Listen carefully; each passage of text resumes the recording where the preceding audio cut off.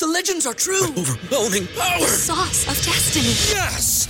The most legendary sauce has arrived as McDonald's transforms into the anime world of WickDonald's. The greatest flavors unite in all new savory chili McDonald's sauce to make your 10-piece Wick Nuggets, fries, and Sprite ultra-powerful. Unlock manga comics with every meal and sit down for a new anime short every week only at WickDonald's. Ba-da-ba-ba-ba, go! At participating McDonald's for a limited time while supplies last. At Parker, our purpose is simple.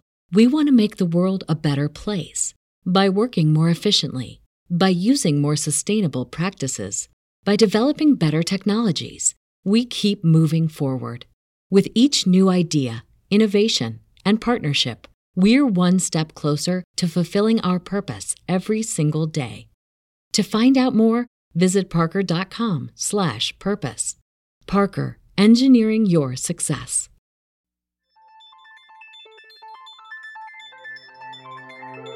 This is Terrence Marshall, and you're listening to Roster Watch.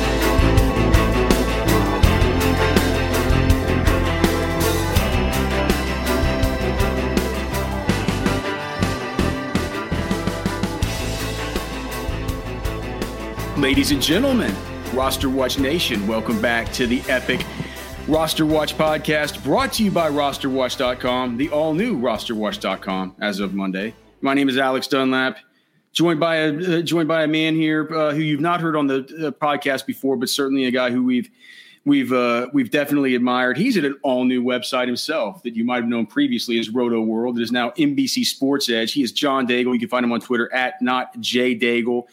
You can find his content over there at NBC Sports Edge and also on A Good Football Show. That is the name of his football show there with the crew from NBC Sports Edge, guys like Roto Pat, Denny Carter, a bunch of your favorites. They also have the draft guide over there at NBC Sports Edge right now. You can use the promo code Daigle10 for 10% off discount. Daigle, great to see you, brother. What the hell's going on, man? Long-time listener, first-time caller, Alex. Glad you invited me on. You reached out, and I was just like when most shows reach out to me. It's like, no, like you don't get excited. I get excited because I listen to your show from afar. I take in a ton of different fantasy content throughout the year, and I think you are one of the few people doing actionable content between February and March. That's your specialty, of course. And so when you join Matt Kelly, when you do your own show and have these reports from Senior Bowl, we talked about this behind the scenes, but I'll say it again for everyone to hear just so they know I'm authentic with it. At Senior Bowl and everything else during the Combine, like you were one of the people I actually go to about player performances and just analysis. So I appreciate your work. Well, thank you, Daigle. That's it goes both ways, and we all know that you're one of the epic hustlers here in the season long streets and the DFS streets and everything like that. So the respect is definitely mutual. And we have Byron down right now. I'll be taking off for part of our training camp tour. Byron right now just got his started with the Jaguars, and you bring up actionable stuff. That's what I wanted to talk to you about because you're over there at NBC Sports Edge, previously Roto Wire or Roto World. Mm-hmm. Here's my before we even get started. It's like whenever I think about blurbs and news and bits of information from these camps and stuff, I think of Roto World, but it isn't Roto World anymore. Is it like? I should have asked you if it's okay to even ask this, and if it's not, I'll just edit it out afterwards. It's fine. But what can you tell us any kind of behind this? Like, why did they change the name? Were they just kind of trying to rebrand or? Well, NBC Sports Edge is what the name changed to, and it is because of the golden goose that is sports betting. It's like the basket, the pot everyone's trying to dip their hands into. And so rebranding then puts us all under the same basket. Like the NBC Sports Edge daily podcast that Sarah Perlman and Drew Dinsick do, two very sharp people, by the way, Monday through Friday at 11 a.m. Eastern, I believe the time is. It's a betting show, strictly a betting show every day. And so just to get us all under one branch, The name change, I guess, had to happen. I'm still on the fence about that, but it did get us all together, and we all discuss things weekly. So, it just moved more towards fantasy and betting as opposed to being in our own little branch and world at Roto World away from the betting spectrum. That makes because it's just like the NFL draft. It's just like training camp. Like, we're all pretty much using the same information. It's just a matter of how you parse that information. Like how you would bet a game, like a side, is not necessarily how you would use that information to play a lineup in DFS, even though it is the same team and player information. So it's all about just parsing it differently. Yeah. And that's the thing about, I've watched a lot of your work and this, the shows that you do on Roto Grinders and stuff like that. Mm-hmm. You bring a lot of that kind of sports betting insight to that stuff as well. It all kind of intermingles, and I can understand why. And it helps that I always wanted to write and do fantasy football. That was always the goal. But I also out of college, I played poker professionally 2 years, so I understand game theory. And then I came up early in the DFS streets, at Draft Star and Draft Street, I believe it was, which was the first Jeremy Levine owned product. Now he's just a billionaire with a yacht in Miami and a good friend. But yeah, I came up in the game theory streets. So with betting and handicapping, that's what I did anyhow. So it's nothing new to me. So if you want if you want the game theory stuff from Daigle, of course, just follow him at not Jay Daigle and read his work during the year, because there's a lot of it. Game selection, cash games, tournaments, stuff like that for DFS. But for today, Daigle, we want the player takes. We want the player-centric takes, and we want to talk about these team situations, what the hell's going on in training camp. And so, like I said earlier, when I think about, actionable stuff, things that actually matter, what matters, what doesn't matter from these training camps, from these bits of news, from these situations, I think about the blurbs you guys write over there at NBC Sports Edge, and who better to have on to go through this. So let's just go division by division. I'm not going to keep you too long, so we'll fire through them. But I just mentioned the Jaguars, so let's just maybe start AFC South. And when I think of the AFC South, some actionable information that maybe I just could think about is I think some of the stuff that Byron's reporting out of Jaguars camp today is kind of concerning for Travis Etienne. I don't know if you have any takes on that, or if you think that's at all important, but the fact that he hasn't gotten any run with the first team since Byron's been there now on his third day, kind of interesting to me. Also, the fact that Carlos Hyde's getting a lot more run than he would have expected. I think that, we talk about Houston, Jesus, there's storyline after storyline there, all kinds of actionable stuff. Davis Mills throws 5 picks in practice whenever Tyrod misses one. Mm-hmm. What are we going to do with? What are we going to do with any Texans players, with the Colts? Here, how about this? I'll throw to you here, Daigle. With the Carson Wentz and the Quentin Nelson stuff now, we've gotten on our text message chain. We've started talking about what we do with Jonathan Taylor. What does all this mean for Jonathan Taylor for you, and also anything else from the AFC South that sort of sticks out to you as sort of an actionable takeaway from some of the news that we've gotten this early?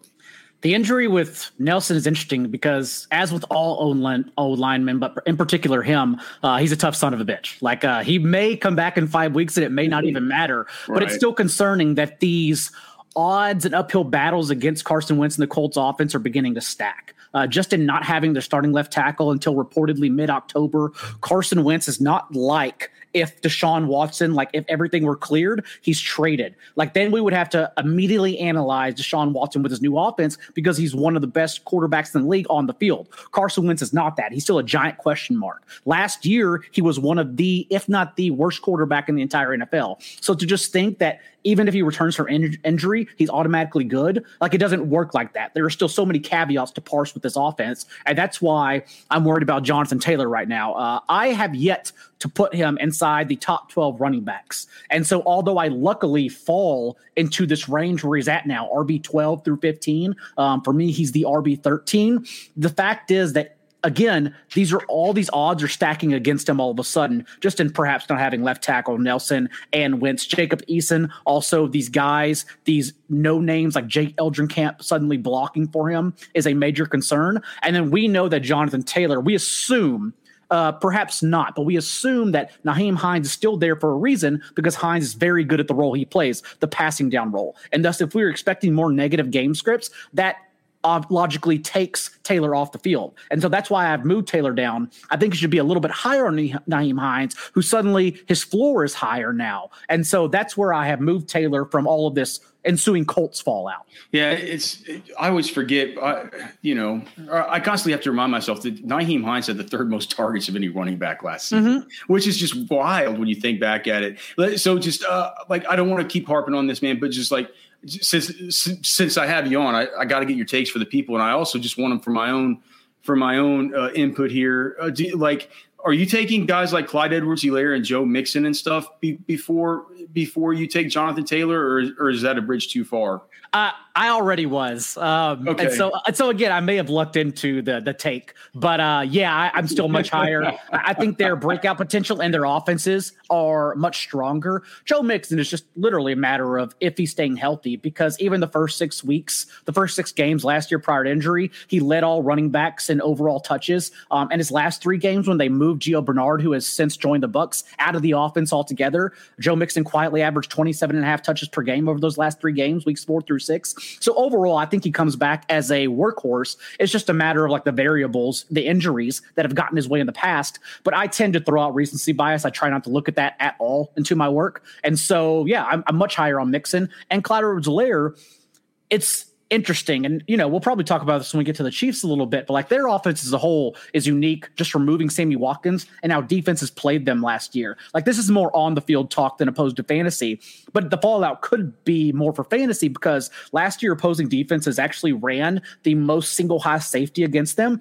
And that's why in the second half of the season, Tyreek Hill, dropped. He averaged double-digit targets per game from week 8 on because they started moving him around to the slot and both boundary positions all across the field and just allowing him to be who he is and use yards after the catch as opposed to being a deep threat. But if teams just figured out that wasn't successful anyhow because Tyreek Hill went bonkers, which is also why he's my number 1 receiver over Devontae Adams, which, there's a case for both, no big deal, just nitpicking, then maybe they just allow them to throw deeper more, and that could be a case for Mecole Hardman. If they don't, maybe that's your case for Clyde Edwards-Helaire, who until the Chiefs signed Le'Veon Bell in week 6 last year was the workhorse. Like he averaged 17 carries and 5 targets per game. They only used him.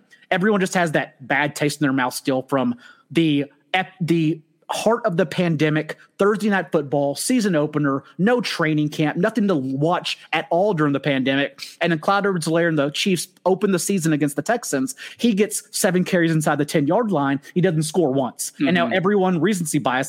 That may be the last time the recreational player saw Clyde Edwards-Helaire actually play on the field.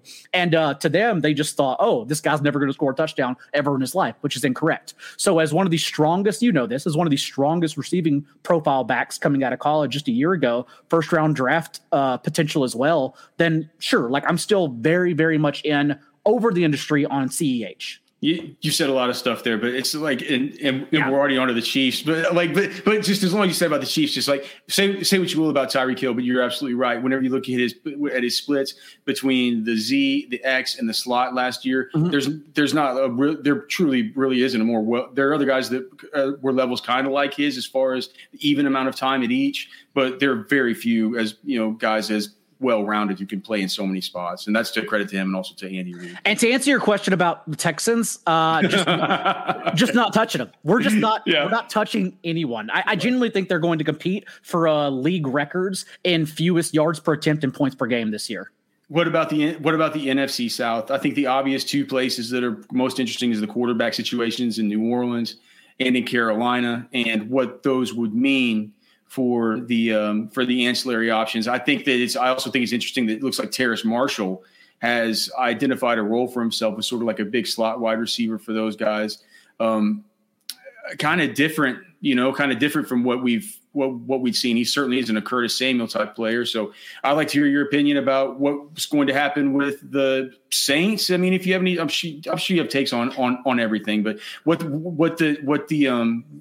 do you think the quarterback situation is going to be? If you have any hints, and then what does that mean for Kamara and the rest? Is there another breakout? And then maybe anything that you have on Darnold and what we might expect from the wide receivers there in Carolina. Yeah, I have two quick notes on teams. To your point, Terrace Marshall, remember, first round grade, only got bumped down draft boards for medical red flags, but joins a playbook under OC Joe Brady, who he's all too familiar with from LSU. And most importantly, what I look for is these rookie wide receivers is, were you successful in one position? Because then a team may not use you at that position. That's a totally different way to play in the NFL. But Marshall, again, as you would know, played from the boundary, 73% of his routes in 2019, and the slot, 73% of his routes in 2020. So he's familiar with the offense. He's ready to go and has been successful at every single position, no matter what.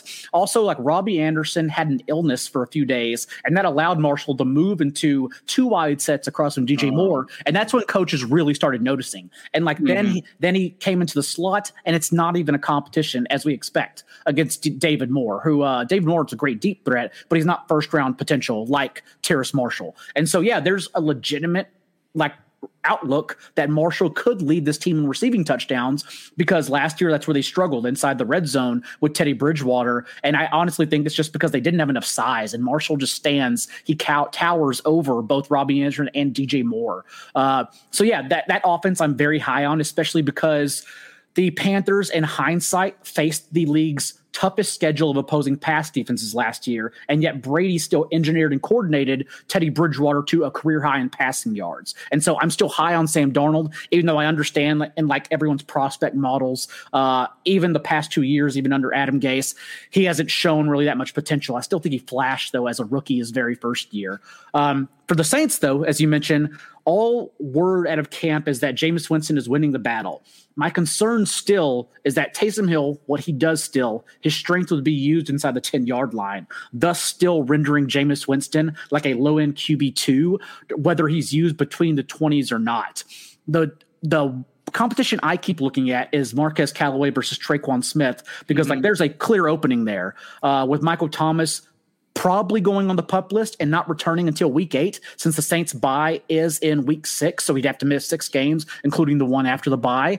And then Deontay Harris, who would be in the slot usually, is facing a pending DUI charges, which would at least sit him for 2 games. So we don't know what's going to happen there yet. Marquez Callaway was pretty good. And the few times, 4 games, he played over 50% of the team snaps last year. And just the fact he's much cheaper now than Traquan Smith, who has yet to break out, even though we know his measurables and profile is a really good one, and maybe just didn't mesh with Drew Brees, whereas perhaps it would with Jameis Winston, is still going higher. And I'm just taking the discount on Marquez Callaway. Do you, though, know anything about Jalen McCleskey? Because he apparently is doing well at camp.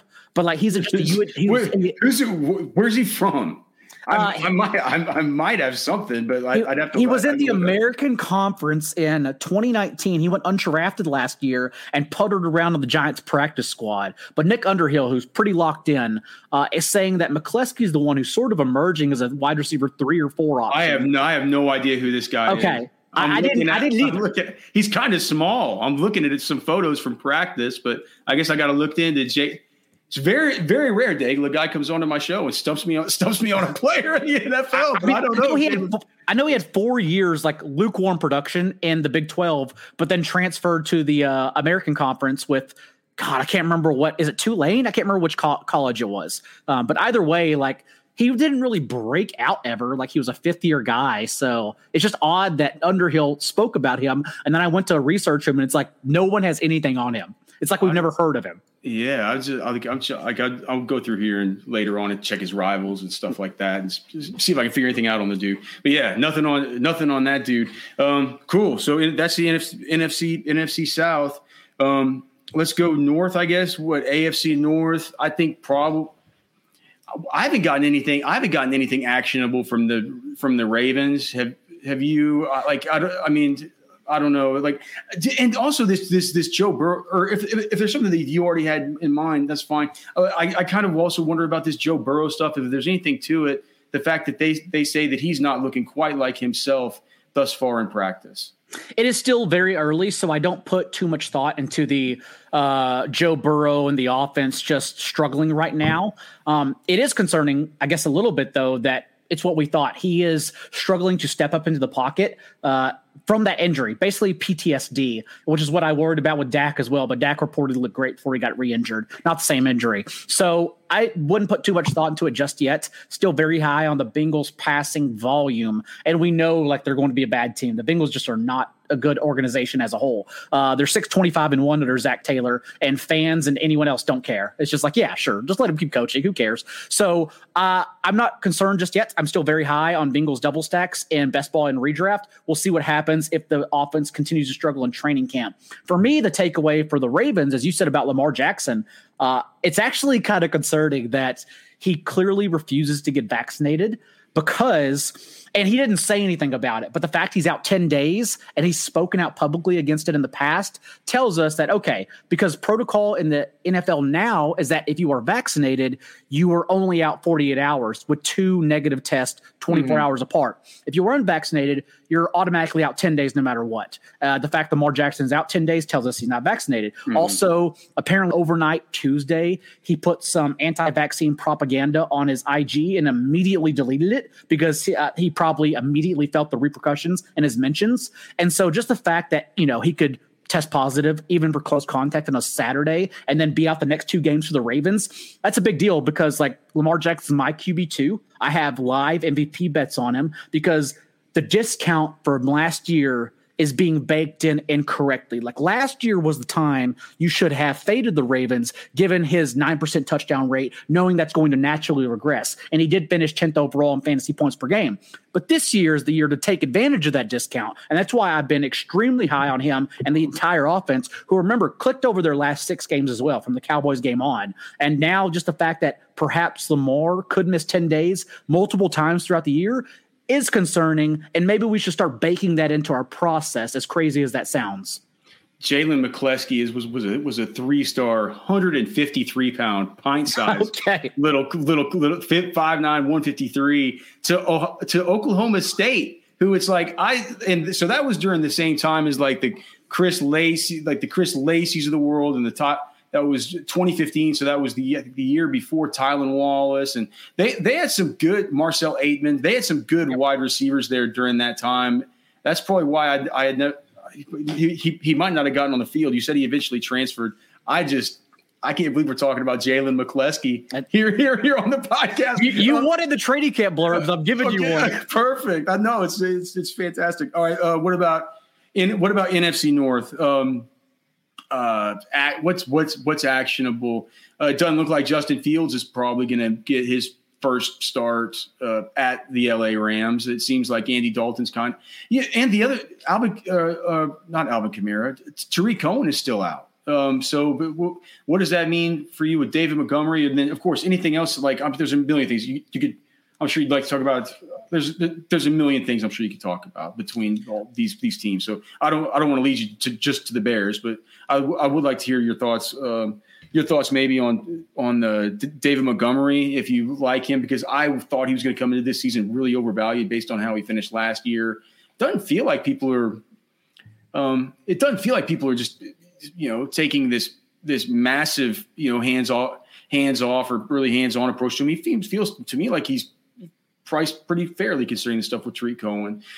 So anything on that or in any of these other NFC North teams? Montgomery is a double-edged sword because he showed what we like from our running backs that in the middle range, he has a ceiling. Like he was a monster over the last 5 games, over his last 5 starts last year. Having said that, he was able to break out because the pass-catching back Tariq Cohen wasn't available. The news, to your point, is that Cohen is week to week rather than day to day as he rehabs from that torn ACL, which is a bad sign. The thing is, though, is that they signed Damian Williams. So there's now suddenly a roadblock that didn't exist last year to Montgomery's pass-catching routes.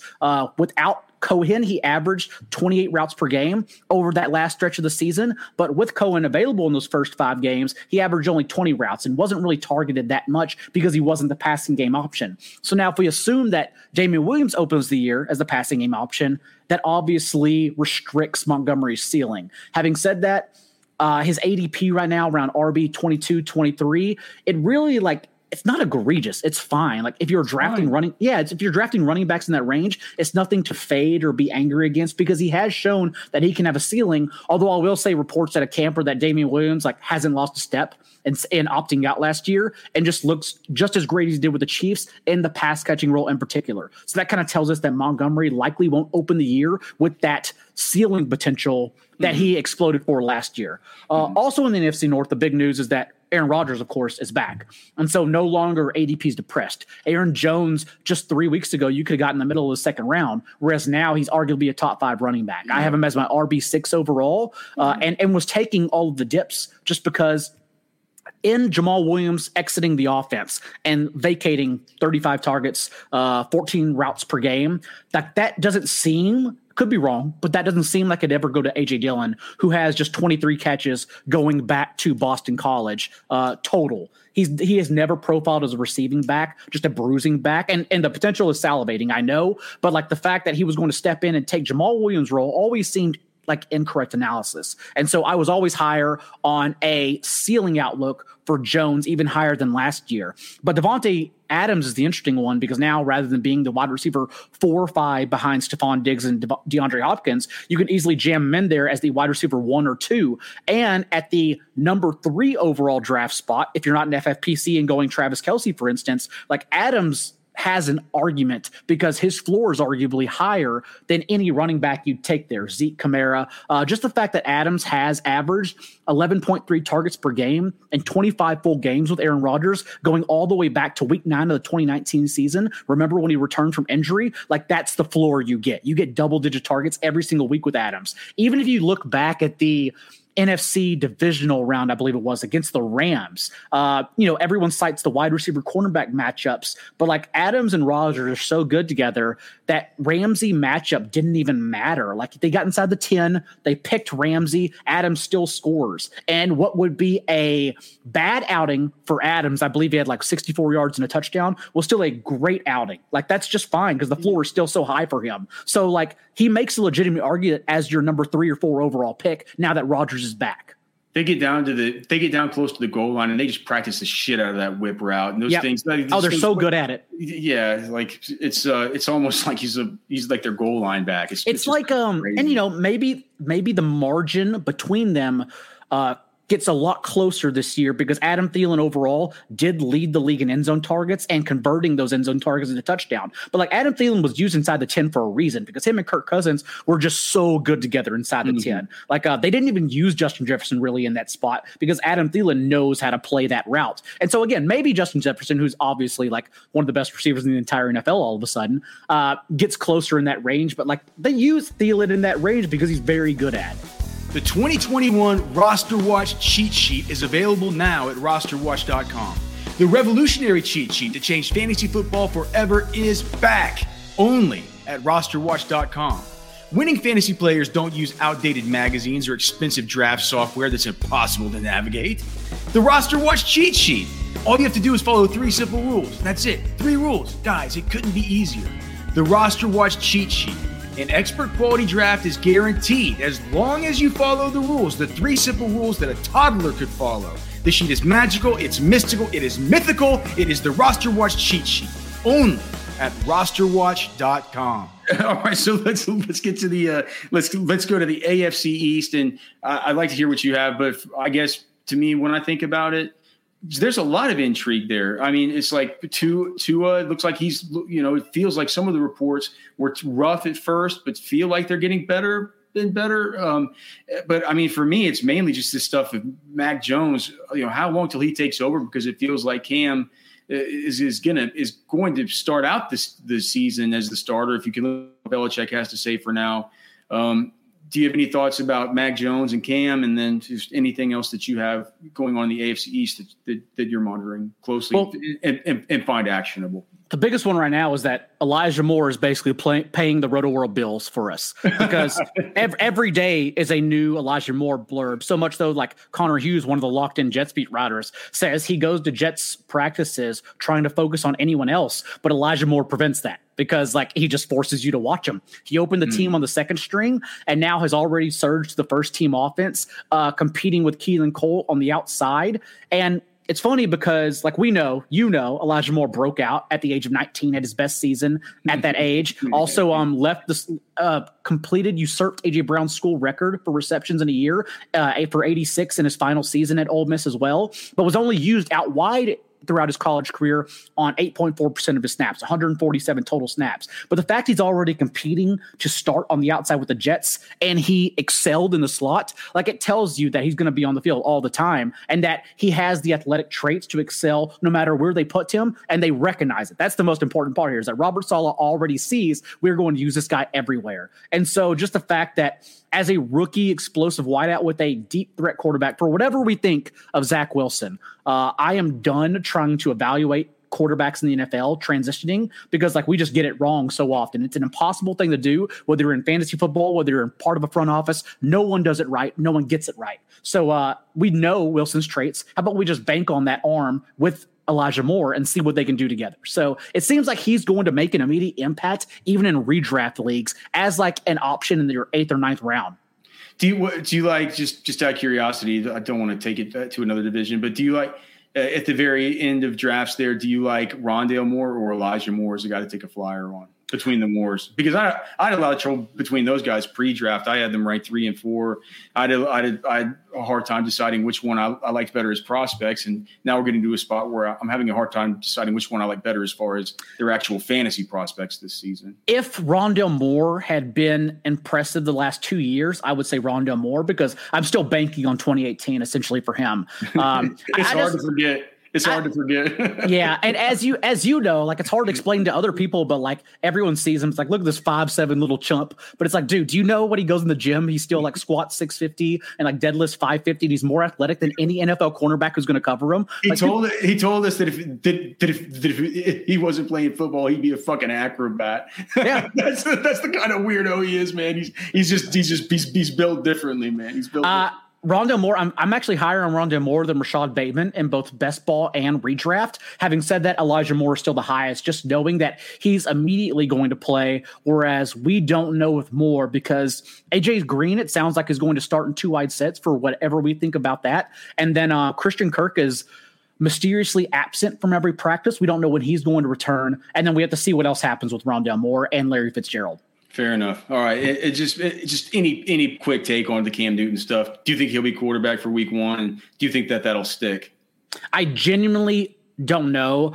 The concern with Mac Jones, who I'm still drafting as my QB 3 or 4 in Superflex leagues, is that they would still bring Cam Newton in as a battering ram inside the 10. Literally 50% of his fantasy production last year was on the ground. Like, it wasn't through the air. He threw 8 touchdowns. They won 7 games impressively with him throwing only 8 touchdowns, but like, all of his fantasy production came on the ground. And just the fact that that's his strength, it makes sense that they would use him as that, which would then lower Mac Jones and, more importantly, Damian Harris' ceiling. Because if we just said Cam Newton doesn't play a snap at all, I genuinely think Damian Harris has 15 touchdown upside, because like, he's the only guy there that would play that role, especially since we still consider Sony Michel to be cut on the final day of training camp cuts.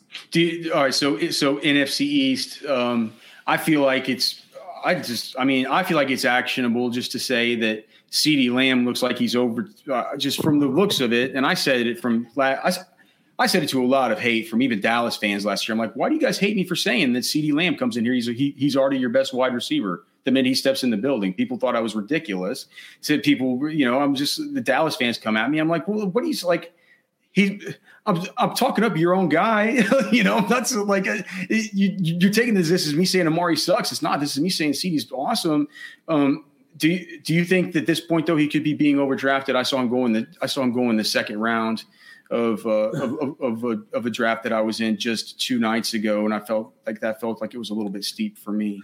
I was in the puppy, the $5 underdog draft that I'm trying to just jam in, because I didn't even get to play the puppy one. It filled so quickly. And CeeDee Lamb is going at the first, second round turn all of a sudden. And that's a little too rich for me, even though I do want shares. If that's the case, I continue just drafting and buying the dip on Amari Cooper, who has still averaged like a team high 23% target share in the games he's played with Dak Prescott since being traded. Last year, under Kellen Moore, averaged 18 fantasy points per game as the team's number 1 receiver. I will say, though, the ceiling is clearly there, not just from being CeeDee Lamb as a whole and profiling as an amazing player, but also last year, he was outsnapped in games because they exclusively played him in the slot, 93% of his routes from the slot. Whereas this year, in the spring and OTAs and in training camp, and Kellen Moore has even acknowledged they are using him all over the field. So it seems like he's not coming off, and Michael Gallup will be the odd man out, strictly playing from the boundary. Gallup played 93% of his routes from the boundary last year. I don't expect that to change, seeing he actually is a very good deep threat. Everyone gets mad at Gallup, by the way, because the targets are volatile, but that's what happens when you're strictly maybe he's not strictly a deep guy, but when you are a deep player, you need volume. Otherwise, it's going to be like Kenny Golladay, whereas your production week to week is volatile. Having said that, yeah, CeeDee Lamb, I think he's going to be on the field every one. So while he is maybe being slightly overdrafted the past 2 weeks, he is going 5 spots ahead of Amari Cooper. I'm just fine getting both and then making Dak Prescott also buying the dip as the QB 4 or 5 overall and just double stacking them right now because I don't really worry about Dak's injuries this early into the preseason. Yeah, I will say I would generally be with you about no Michael Gallup in the slot, but I did see him taking some reps out of the slot on NFL Network earlier today. So maybe they're trying to, I don't know. Maybe they were doing it in OTAs actually too. I just didn't buy it. But hey, if they're going to move Gallup around too, I would love it because also. Honestly, after this year as an organization, now it's the Cowboys. They're probably going to do it wrong, but you should shift the you should move on from Cooper because the contract allows you to, and shift that money to Michael Gallup and bringing him back. But again, it's the Cowboys. They're probably not going to do that. No, you like Jerry's going to get rid right. ship Amari down the river and keep Gallup. Come on. All right. So the West. All right. So AFC West, actionable information. We already talked a little bit about the Chiefs. You can whatever you got, but I mean, I would like to hear what you have to say about maybe Denver, because it looks like Melvin Gordon, we'd written him off, but apparently he's still running ahead of Javonte Williams. And there's also the stuff with, Courtland Sutton. He hasn't been looking very good. Jerry Jeudy, on the other hand, has been looking better than ever. We've sort of had the talk on the Sirius XM show that maybe Drew Lock would be the better quarterback for Courtland Sutton and Teddy Bridgewater may be the better quarterback for Jerry Jeudy, just because stylistically those two quarterbacks stylistically sort of profile as the type that are, Locke has the bigger arm. He'll push it downfield to get it to the big alpha X wide receiver. Whereas Teddy Bridgewater, he's not a technician or anything like that, but he's been fairly accurate. And you got a separator like Jerry Jeudy. It feels like that would be more of a boon for Jeudy. Do you have any takes on the Broncos offense, sort of what you expect and how you see it? And then anything else you have about the AFC West? Well, the issue for Locke is that we know top 5 deep ball rate, 20-plus yards down the field last year, but it's still Drew Lock. And the same thing he struggled with in Missouri is the same thing he struggled with in the league. And he's just a second-round pick. I don't understand why they don't just move on, but they feel tied to him for some reason. But either way, that is why Courtland Sutton, in his 6 full games with Drew Lock, has only finished 1 game inside the top 38 receivers because, Lock just is not accurate downfield. Finished outside the top 30 in deep ball. Hold on. What did you say that's a great stat. What was that? Courtland Sutton has played 6 full games with Drew Lock. He has finished inside the top 38 wide receivers just once. 38. That's horrible. Yeah, and that happened to be the Drew Lock's debut game against the Chargers. Remember that they weren't even going to win until Drew Lock launched the ball at him in the last few seconds, and then Courtland Sutton drew a DPI, and then they just went down and kicked the field goal to win the game. But overall, Courtland Sutton's strengths and Drew Lock, although you think they would mesh, Lock finished outside the top 30 in deep ball accuracy. Thus, they don't mesh at all. So those deep balls and those empty air yards, I call them prayer yards, they just don't matter. They don't amount to anything. Whereas Jerry Jeudy earned 112 targets as a immediate separator in the NFL last year. And I understand that he had 12 drops, but we don't worry about drops because, again, he earned those targets. Especially as someone with soft hands from college, we expect the drops issue to just go away. No big deal. So if we get Teddy Bridgewater in center, it's great because the Broncos sneakily have the league's easiest projected schedule of opposing pass defenses. And I know a lot of people don't like that stat because they just say, oh, so much changes in the NFL. But I love to use the weighted teams in that stat because that at least tells us they're going to have an easy time of opposing pass defenses. Doesn't have to be the easiest, but it tells us it's going to be easy. And so as long as we get a player who completes passes like Bridgewater and not one that doesn't, like Drew Lock, it's pretty good for Jeudy and company. So that's why I'm hoping for Bridgewater. I'm sorry. I was just going to ask you about the running backs, if there's anything you can take away from that news. I think, it does sound like Melvin Gordon's going to stick on the roster. Benjamin Albright, who's, at every single practice, pretty locked into Broncos news, even sounds like, Melvin Gordon's clearly the starter on this offense. The thing is, I would still expect Javonte Williams to be the better back and starting by the end of the year. So I would still be buying the dip on Javonte Williams. I have been treating Javonte Williams as my RB2 when I have an anchor or hero RB start, whatever the hell everyone wants to call it, because we don't care about Javonte Williams' weekly floor as long as we have a Christian McCaffrey or Dalvin Cook making up for that production every single week. We can wait and just take a Tony Pollard, a Javonte Williams, guys who we don't expect to get their production weekly at all, and hope their ceilings just explode at the end of the year if something happens to the starter ahead of them. And so that's how I'm treating it. Not necessarily you have to bend over backwards to get Melvin Gordon, but so much maybe take him into account a little bit more, raise your rankings a bit, and then also buy the dip on Javonte Williams as a late season starter. My two favorite guys from Broncos camp. It's like the devil on each shoulder with Ben Albright over here and Cecil Lammey over here, and Ben. Cecil's good too. Yeah, Ben saying, hey, Melvin Gordon start, and Cecil saying take Javonte Williams in the 4th round of your fantasy drafts, and you're just it's crazy, man. But I think that you laid out the dichotomy really well. I think if you're going to be taking the Javonte Williams side of it, you might need to wait a little while. But I think eventually he's going to usurp Melvin Gordon. They didn't draft that guy for no reason. Right. And one other quick one is on Mecole Hardman, because he is definitively the team's number 2 out of camp. He's staying after practice, working with Andy Reid individually. He's working with Patrick Mahomes individually. The thing is, I don't know if he's overvalued or undervalued. He's definitely a tier breaker, someone we could see with a wide receiver 2 potential with Mahomes especially. But remember last year, it wasn't about opportunity. The fact he's now the number 2 doesn't matter at all. It really just comes down to, has he learned to play wide receiver in the NFL? And I don't know yet. That's why I think it's fine buying shares. But also if you're fading him, that's okay too, because we don't know. He played 6 games without Sammy Watkins last year, and he actually averaged 1 fewer target per game, only the similar amount of fantasy points, 7.5 points per game, just literally wasn't good enough. So much so that they allowed Byron Pringle to run more routes in the postseason than Mecole Hardman. So the fact that Mecole Hardman's the number 2, I don't know if it means much. It's just a matter of he's going to be on the field, and hopefully he's better. Because remember, converted cornerback, only played slot receiver his last 2 years at Georgia. We'll have to see if an offseason and training camp actually help him, and maybe it does. I would have liked it better if he would have sought out Patrick Mahomes once during this offseason for a private workout together, which is something that the people around there saying that he didn't do. But so that's one side. But the other side is Jesus, man, you give me 6.5 targets a game for Mecole Hardman with what he can do with the ball in his hands. It's just you get him in the 11th or 12th round, and that's just Yahtzee. Absolutely. He is the breaker. He is the one that's going to make you cry if you're fading, but also you could be right if you're fading him. It's a double-edged sword.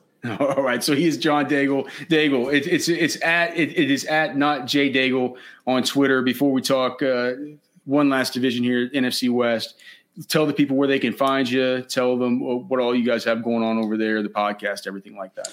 Yeah, it's at Not Jay Daigle on Twitter, which is still the worst handle ever, but I made my bed in 2009 and now we stick with it. A Good Football Show on iTunes is where we talk. We're about to ramp up to 5 episodes per week, so go ahead and subscribe there. And then, of course, if you go to NBCSportsEdge.com, our online draft guide that's continuing to update daily for any pressing news is available, and you can use the promo code Daigle10 to get a discount as well. So go ahead and lock into that if you're in the redraft streets. Perfect. All right, Daigle. So I guess for the last thing with the NFC West, we talked a little bit about Rondale Moore, who's always at the front of the front of my mind. I guess there's the Seahawks stuff where they might be, Shane Waldron talking about how he's speeding things up a little bit. If we can get back to letting Russ cook like he was to start last season, that sure would be awesome. But to me, and again, anything you got, I would love to hear it, but I've certainly would want to get you out of here without hearing your take on the Rams backfield. What you think of Darrell Henderson, if you think that there's any sort of threat from any sort of lingering free agent signing, or, whether Xavier Jones or Jake Funk or any of these guys, those guys are mixing in with the ones right now, according to Jordan Rodriguez. We don't know exactly why or, if that would continue. Do you believe in Darrell Henderson, and how do you see this whole running game shaking out in the midst of the massive Cam Akers fallout? Henderson was one of my favorite players coming out of Memphis. Just an absolute stud and so much fun to watch. And I understand his rookie year struggled in the zone run concept since he's just a straight line dude. And that's why he struggled to find and have vision and find the gap as well. Last year it clicked, whereas he was the workhorse for a little bit because Cam Akers won the job, started the year as a starter, had that high ankle sprain, disappeared. Weeks 2 through 11, Henderson took over. He suffered a high ankle sprain. And then from that point forward, Akers broke out and we saw what happened. But Henderson, Sean McVay keeps mentioning this mysterious injury, and more importantly, that they just want to keep him healthy. They just want to preserve him since he's basically been injured the past 2 years or struggled in that concept, like I said earlier. So I don't know if he's going to be a workhorse, but I do think we are either too high or too low on him, and I'm not sure which one. I have him settled at RB21 right now, right behind Montgomery, but maybe there's a case he should be ahead of Chris Carson. Maybe he should be just behind Najee Harris or JT as the RB 14 or 15, because if they do lean on him, that's what this entails. The Rams have the easiest projected schedule of opposing rush defenses, and we know that just having Stafford under center as opposed to Jared Goff, they're going to be able to use every single inch of that turf at SoFi Field. It's going to be an amazing offense, probably be tops and yards per play. And so, yeah, that's why I'm trying to buy into Henderson. But again, for redraft, we just don't know if the third round is too high or too low. I want to lean the former or the latter. I think he could be a workhorse with his offense, and I don't want to think about Xavier Jones and Jake Funk being players that are actually going to make an impact when it comes to Darrell Henderson, who they previously traded up for before nixing the idea of that and trading up again for Cam Akers the following year. So I'm going to probably be all in on Darrell Henderson in the high-stakes streets once we get to Vegas in early September, and everyone's trying to decide and declare and overdraft players depending on where we have them. And yeah, that's how I lean right now on him. But the other pressing news from the division is that Trey Lance, of course, and the perpetual liar that Kyle Shanahan is, not getting first-team reps. Shanahan, of course, said there's no plans to get Lance reps with the first team after he blazes and just out-betters and outperforms Jimmy Garoppolo. And then literally 24 hours later at the next practice, put Lance on the field for first-string reps. Mm-hmm. The way it's going, it's sounding as if they cannot help themselves. And more importantly, Lance is forcing the issue, which was always the record or always the problem here, that no matter what, they'll just bench Garoppolo's $23 million and call it a day and move on to Lance immediately. And if that's the case, then for best ball, it's easy. You draft an early quarterback, with especially let's say Lamar Jackson with a late bye, and Trey Lance's week 6 bye for San Francisco doesn't really matter because you have this guy who's probably going to be starting him in best ball scoring every single week anyhow, and 2 quarterback builds. For redraft, it becomes an issue because, as we know, it's smarter to play the late round game and not worry at quarterback and just wait. But if that's the case with Trey Lance, you don't want to do that in redraft because, even when he starts, perhaps he's not starting over a guy like Lamar Jackson or Dak or Kyler Murray. What I do, how I approach him, is I draft him late because everyone is concerned about him starting, of course, and then you draft either Sam Darnold or Kirk Cousins just because of what their schedule allows for. For instance, for the Panthers, I'm trying to remember this exactly. I don't have it pulled up. Here we go. Panthers, their first 6 games. Remember, 49ers by week 6. So we need Lance to start by week 7, but no one's going to draft Sam Darnold. You add him in the last round, and the Panthers play the Jets, Saints, Texans, Cowboys, Eagles, and Vikings in those first 6 games. Terrific matchup for Sam Darnold, who you can just stash and then drop until Lance starts as a potential QB1. Also for the Vikings, for Kirk Cousins, the Vikings open with the Bengals, Cardinals, Seahawks, Browns, Lions, and Panthers in those first 6 games. So I'm playing matchups with late-round quarterbacks, and then I'm getting Lance, who, again, does have top 12 potential with the rushing upside the moment he starts.